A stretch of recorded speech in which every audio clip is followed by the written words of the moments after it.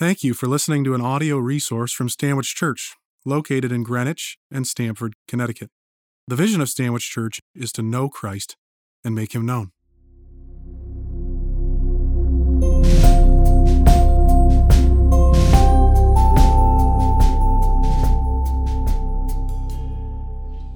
The Old Testament lesson for today is from Ruth chapter 1, verses 1 through 18. This can be found on page 262 of your Pew Bible. Today's reading describes the circumstances surrounding Naomi and Ruth's journey from Moab to Israel after many years of suffering and tragedy. Although they were from different nationalities and cultural backgrounds, each was guided by their hope in the God of Israel. A reading from Ruth chapter 1, beginning with the first verse. In the days when the judges ruled, there was a famine in the land, and a man of Bethlehem in Judah went to sojourn in the country of Moab, he and his wife and his 2 sons. The name of the man was Elimelech, and the name of his wife Naomi, and the names of his 2 sons were Mahlon and Chilion. They were Ephrathites from Bethlehem in Judah. They went into the country of Moab and remained there. But Elimelech, the husband of Naomi, died, and she was left with her 2 sons. These 2 took Moabite wives. The name of the one was Orpah, and the name of the other Ruth. They lived there about 10 years, and both Mahlon and Chilion died, so that the woman was left without her 2 sons and her husband. Then she arose with her daughters-in-law to return from the country of Moab, for she had heard in the fields of Moab that the Lord had visited his people and given them food. So she set out from the place where she was with her 2 daughters-in-law, and they went on the way to return to the land of Judah. But Naomi said to her 2 daughters-in-law, "Go, return each of you to her mother's house. May the Lord deal kindly with you, as you have dealt with the dead and with me. The Lord grant that you may find rest, each of you in the house of her husband." Then she kissed them, and they lifted up their voices and wept. And they said to her, "No, we will return with you to your people." But Naomi said, "Turn back, my daughters. Why will you go with me? Have I yet sons in my womb that they may become your husbands? Turn back, my daughters. Go your way, for I am too old to have a husband. If I should say I have hope, even if I should have a husband this night and should bear sons, would you therefore wait till they were grown? Would you therefore refrain from marrying? No, my daughters, for it is exceedingly bitter to me for your sake that the hand of the Lord has gone out against me." Then they lifted up their voices and wept again. And Orpah kissed her mother-in-law, but Ruth clung to her. And she said, "See, your sister-in-law has gone back to her people and to her gods. Return after your sister-in-law." But Ruth said, "Do not urge me to leave you or to return from following you. For where you go, I will go, and where you lodge, I will lodge. Your people shall be my people, and your God my God. Where you die, I will die, and there I will be buried. May the Lord do so to me, and more also, if anything but death parts me from you." And when Naomi saw that she was determined to go with her, she said no more. May God add his blessing to the reading of his holy word. Thanks be to God. My son is in 8th grade. He's 14 years old, and he and I just love having long conversations. It's usually after the ladies have gone to bed, and we just love chatting. We're both talkers, so we have a great time. One of the topics we love to discuss is, what makes a great movie? Some intrigue or mystery, character development, conflict resolution. It's got to be a love story. usually. Redemption. But what really makes the good movies great, often, is that there's a big aha at the end. There's a big reveal, some kind of information that makes you want to go back and watch the whole movie all over again, knowing what you know. Well, today's story, the story of Ruth found in the Bible, it has all of those ingredients. And I can't wait to tell you what the big aha is at the end. So let's dive into it together to see how this story goes. Ruth chapter 1, verse 1.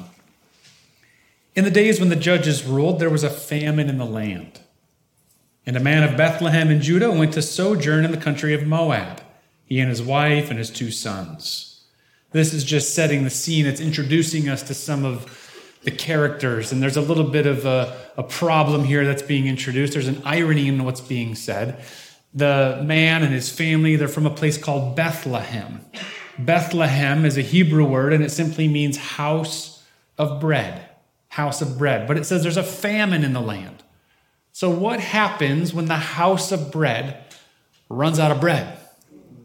This family has to pick up and move to another neighboring country where there is some wheat growing still in the field. So that's what's happening here. This family's moving from Israel, from Bethlehem, to Moab. Verse 2, we get to know the characters a bit better.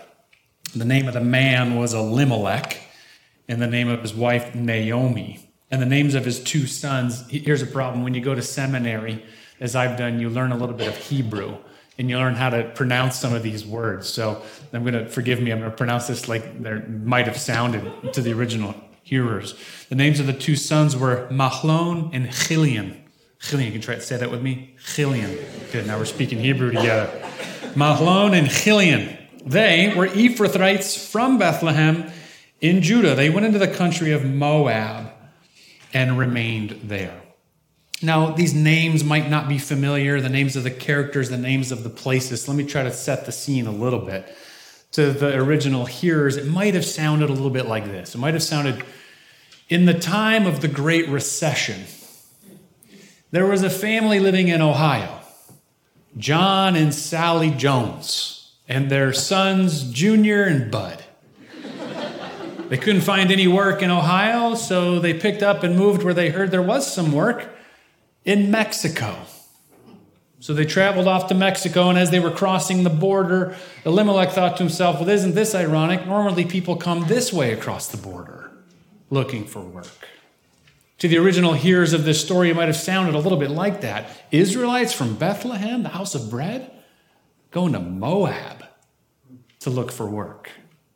But that's the story. That's how it's going so far. Verse 3, their situation is about to go from bad to worse. But, it says, Elimelech, the husband of Naomi, died. And she was left with her 2 sons. Now, it's hard to overstate what happens in the ancient world when a man of a household dies. It's very problematic for the women. They couldn't just go get a job. That's usually not available to women in the ancient world. They couldn't sign up for help from the Social Security office. That didn't exist. They were out on their own. So Elimelech, the breadwinner, as it were, dies. So she's left with her 2 sons. But what happens with the 2 sons? Well, they do what any young men would do in a foreign land. They fall in love with the local girls. Verse 4, these, the 2 sons, took Moabite wives. The name of the one was Orpah. The name of the other, Ruth. They lived there about 10 years. But then look what happens in verse 5. Both Mahlon and Chilion died, so that the woman, Naomi, was left without her 2 sons and her husband. No provision, no breadwinner. Naomi is far afield from her hometown. She's in a foreign land with foreign daughters-in-law with no ability to provide. She's in real trouble here. Verse 6, and she arose with her daughters-in-law to return from the country of Moab, for she had heard in the fields of Moab that the Lord had visited his people and given them food. Have you heard? There's bread back in the house of bread. The famine is over in Israel. I'm going to summarize what happens in the next few verses. A conversation ensues between Naomi and her daughters-in-law, where Naomi presents the most rational plan for what should happen. Naomi says, look, I got to get home. I'm going back to Bethlehem. I'm going back to Israel. You, my daughters-in-law, you ought to stay here in Moab and try to find Moabite husbands for yourselves. She says, find rest in the households of your husbands. The conversation ensues. They're not really sure what to do. We pick up the story in verse 15 to find out what decision is made. It turns out that Orpah decides to go back with those Moabite, looking for a Moabite husband. It's the rational thing to do in the situation. Verse 15, Naomi said, see, your sister-in-law has gone back to her people, to her gods. Return after your sister-in-law. But Ruth said, do not urge me to leave you or to return from following you, Naomi. For where you go, I will go. Where you lodge, I will lodge. Your people shall be my people, and your God my God. Where you die, I will die, and there I will be buried. May the Lord do so to me, and more also, if anything but death parts me from you. When Naomi saw that she was determined to go with her, she said no more. Ruth has this amazing, beautiful declaration to her mother-in-law. I'm not going to do the rational thing. I'm not going to go look for a Moabite man. I want to go wherever you're going. Now, so often when we read this, we think of Ruth's loyalty to Naomi. That's the heading in my Bible, Ruth's loyalty to Naomi. I even named today's sermon, Loyal. But the more I've thought about this, the more I've thought about this moment, this declaration from Ruth, I'm not quite sure that's the main focus of this part of the story. Yes, Ruth is declaring her loyalty to Naomi, but I think there's something deeper going on. I think that when Ruth met this family, this household from Israel, she encountered something different than she had ever encountered before. Have you ever met like a family, like a Christian family, and you get into their home and you think, there's so much peace here. There's joy, there's lightness, there's real love in this household. I want what they have. I want to believe in the God that they believe in. See, I think what's happening in Ruth's heart is less about loyalty and more about hope. She encountered something unique and beautiful and different. In the New Testament, we call this the aroma of Christ. And she encountered this in Elimelech and Naomi's household, and she thought, I could go back to Moab and those Moabite guys and those Moabite gods. Or I could go where you're going and make your God my God. It's a declaration of hope, I think, even more than loyalty. The story picks up in chapter 2, verse 1. They've decided, the two of them, to travel all the way across the desert, all the way across the wilderness, back to hope, back to Bethlehem. Chapter 2, verse 1, now Naomi had a relative of her husband's, a worthy man of the clan of Elimelech, whose name was Boaz. They knew they were going to need to find a man again. It's just the way things worked in the ancient world. And Naomi informs Ruth of this law in the law of Moses, that if there was a woman out on the margins, so to speak, left without provision, left without a man, they could find the closest relative of the man. The word here is relative, but we find out in a few verses this is the kinsman redeemer. It was a law that if you lost your man, you could go claim his kinsman redeemer to redeem you. The Hebrew word is ga'al. I'll show that to you on the wall here. It's a word that's used 23 times in the book of Ruth. To redeem according to the law of kinship, the next of kin. Boaz, according to Naomi, was the ga'al, the kinsman redeemer. But Boaz doesn't necessarily know that. He doesn't know the whole story of what's happened with Naomi and with Ruth. So they hatch a plan of how to get near Boaz. Chapter 2, verse 2. Ruth the Moabite said to Naomi, let me go to the field and glean among the ears of grain after him, in whose sight I shall find favor. And she said to her, go, my daughter. That's a good plan. This plan, you have to know one more law that was on the books in the law of Moses. It's called the law of gleaning. And it meant this: anybody who was a widow or an orphan or a migrant or materially poor person was allowed to go to the very margins of the farms, the margins of the fields, where the workers would leave a little bit there on the edge so that the people walking by could glean some of that grain or crop and basically live another day. Nobody was creating a business out of the gleaning law. They were just living another day. Remember, there was no Social Security. There was no social safety net. So they had this law in place. And Ruth and Naomi say, Ruth, you go glean on the edge of Boaz's farm. So that's exactly what she does. She's getting just enough grain to get by. I want to slow down on this for just a moment. I want us to imagine this. There's Ruth, really without provision, but motivated by the hope of the God she encountered in Naomi's household. And she's out there on the edge of this farm. We talk about marginalized people. Here's Ruth, quite literally, on the margin.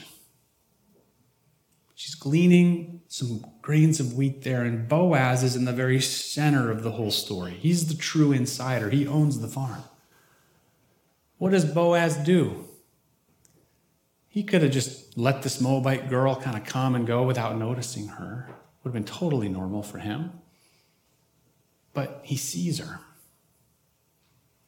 Boaz sees this Moabite girl on the margins of his farm. That's amazing enough right there. He sees her. But he does more than that. He invites her to come in and work with the workers.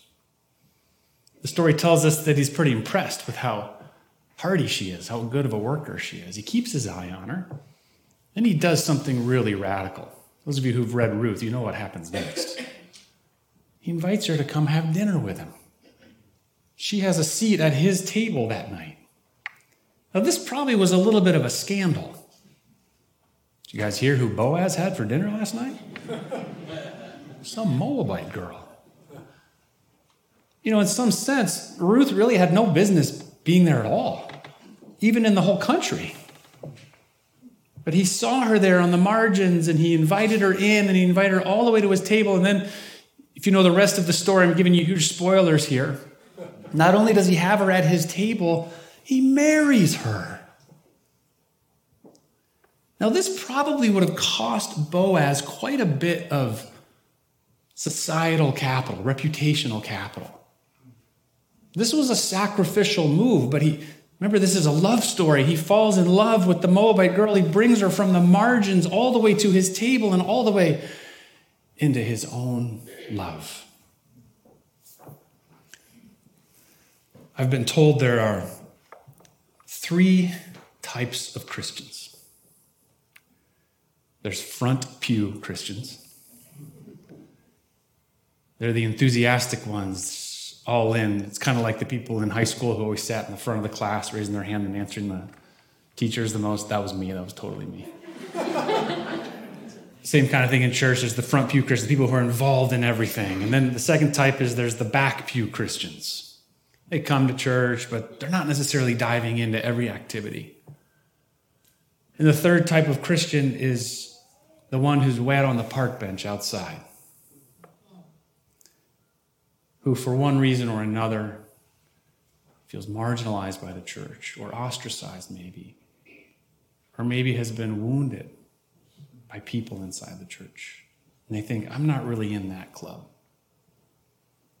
Here's the amazing story of the Bible. The story of the gospel is that way out there on the park bench, way out there in the margins, that's where God does some of his best work.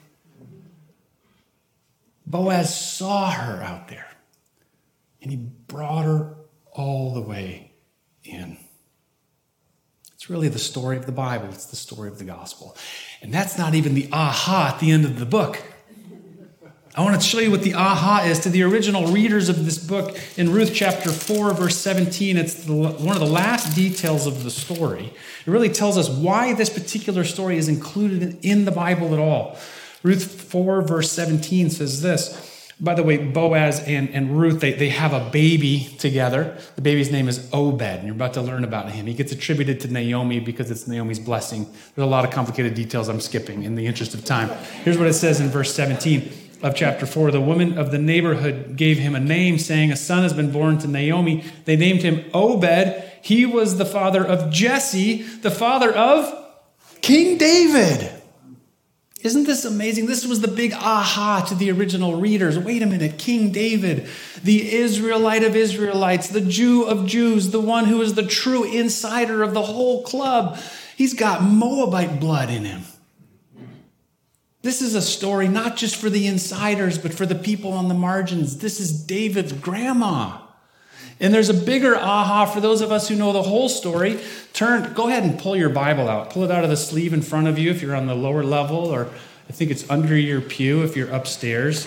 I'm not even going to put this on the wall because I want you to open God's word and find this great aha with me. Matthew chapter 1. It's the first book of the New Testament. Matthew chapter 1. Somebody have a page number? Come on, you front pew Christians, you ought to be there real quick. Graham, 959-ish. There's no page number on there. It's the page before 960. I love the sound of Bible pages turning in the sanctuary. Matthew chapter 1. Here's the aha, guys. Verse 1, it says, the book of the genealogy of Jesus Christ. Jesus Christ is the main character of the entire story, okay? He's the culminating figure of the entire story. Matthew chapter 1, verse 1. Book of the genealogy of Jesus Christ. And it names a whole bunch of people. Abraham, the father of Isaac, and so forth. Look with me at verse 5. Salmon, the father of Boaz, by Rahab. There's a whole other story there. And Boaz, the father of Obed, by Ruth. Obed, the father of Jesse. Jesse, the father of David the king. Now skip all the way down to verse... Thank you, 16, front pew Christian over there. And Jacob, the father of Joseph, the husband of Mary, of whom Jesus was born, who was called Christ. That's why this story is in the Bible. When Naomi was way out there in Moab with Ruth, her daughter-in-law, and Ruth was feeling hope rise up in her heart, it's as if Naomi was communicating the refrain that young Katie sang with us this morning. There is a Redeemer. And they traveled across the wilderness to meet Boaz, who saw Ruth on the margins and brought her in. The story is the same for us. There is a Redeemer. And his name is Jesus. So now that we know the aha, we might ask, what does this all mean? What does this mean for us? What is the great story that's being told in Scripture? 1 Kings 8, verse 60. 1 Kings 8, verse 60. There's this phrase that's in the Old Testament. It's repeated in a number of different places, but I love the way it's said here. 1 Kings 8, verse 60. God did such and such so that, it says, all the peoples of the earth may know that the Lord is God.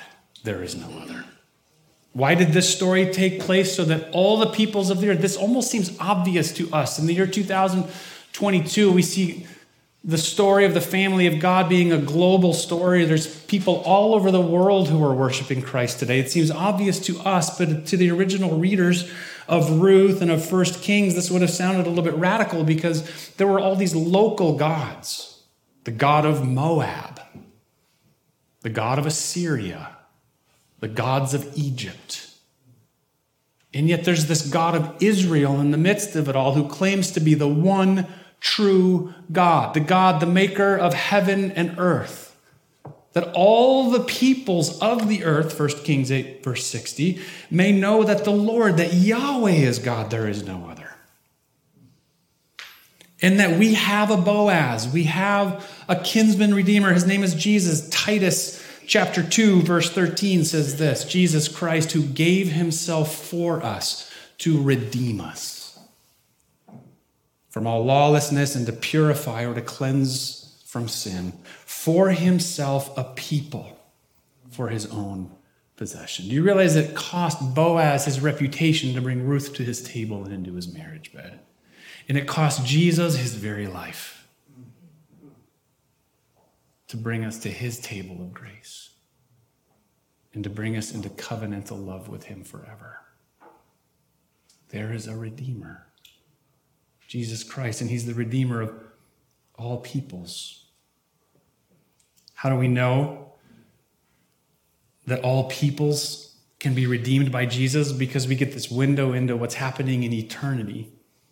In Revelation chapter 7, John has this vision of heaven, and it says this: after this, I looked, and behold, a great multitude that no one could number, from every nation, all tribes, and peoples, and languages, standing before the throne and before the Lamb, clothed in white robes with palm branches in their hands, and crying out with a loud voice, salvation, redemption belongs to our God who sits on the throne and to the Lamb. You see, what's happening in eternity is that the people on all the park benches out there have been invited to the front pew to worship Jesus. The people on all the margins out there have been invited to the table, and they are worshiping the Lamb, Jesus Christ, our Redeemer, forever. I love this window into heaven. I almost laugh about it because sometimes I think we're going to be up there worshiping and we're going to look around and we're going to say, oh, they're here too? Did you think this was an insider's club?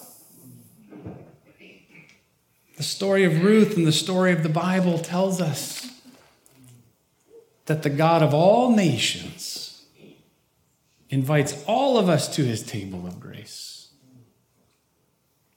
There is a Redeemer, that all the peoples of the earth may know that the Lord is God. There is no other. Amen.